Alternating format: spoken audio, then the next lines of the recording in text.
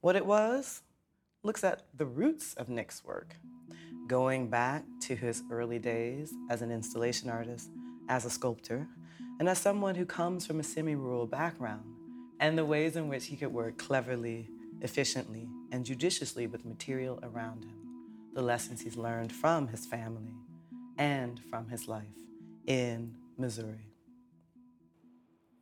My first grandfather had passed, and he was such an important figure in my life, as well as, my grandmothers. They were makers, quilt makers, furniture makers, object makers. What I saw as a kid, that sort of tool wall. And to know that those objects were used to make something was really, really an important realization for me because, I'm carrying on that sort of legacy in a whole different way.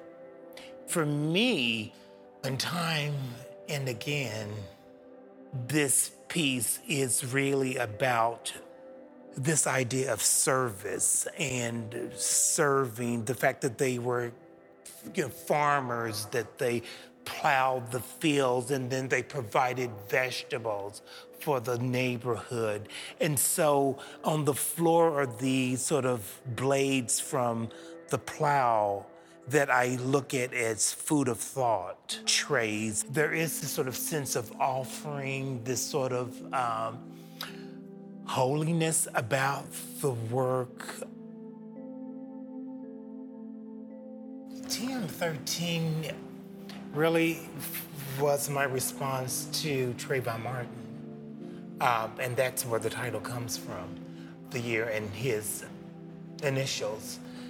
It was really during a period where so much was happening around police and the Black body. With Trayvon being such a young kid, I thought about all that he was going to be losing with the loss of his life. So there is this figure that is surrounded by what they call these sort of blow molds, which are these forms that illustrate various sort of holidays. You'll see that there is a Santa. You'll see that there is a little bear that has on a mask, carrying a Halloween basket.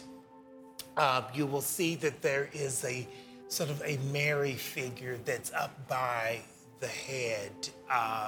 And on the back of this figure is an angel.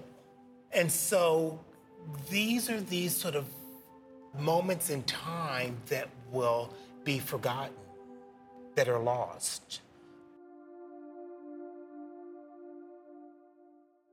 The entire farm is covered in a pony-bead web structure. And what I was doing there was I was trying to conceal, I was trying to wrap his body, his spirit, containing it in a sense, to sort of mummify it and protect it. I was working on the piece at ground level, but I had to lift it in order to finish it at the bottom. And I realized that that provided me this critical sort of moment as opposed to looking down on him. There was this moment where I was then looking up, and so paying homage to his life. And just at the bottom of the sculptural form is this sneaker that brings it right to this urban moment in time. It's interesting that it's in what it was. The fact that this piece is located here speaks volumes, because tomorrow we can locate it in what it shall be. We don't know what tomorrow's going to bring us.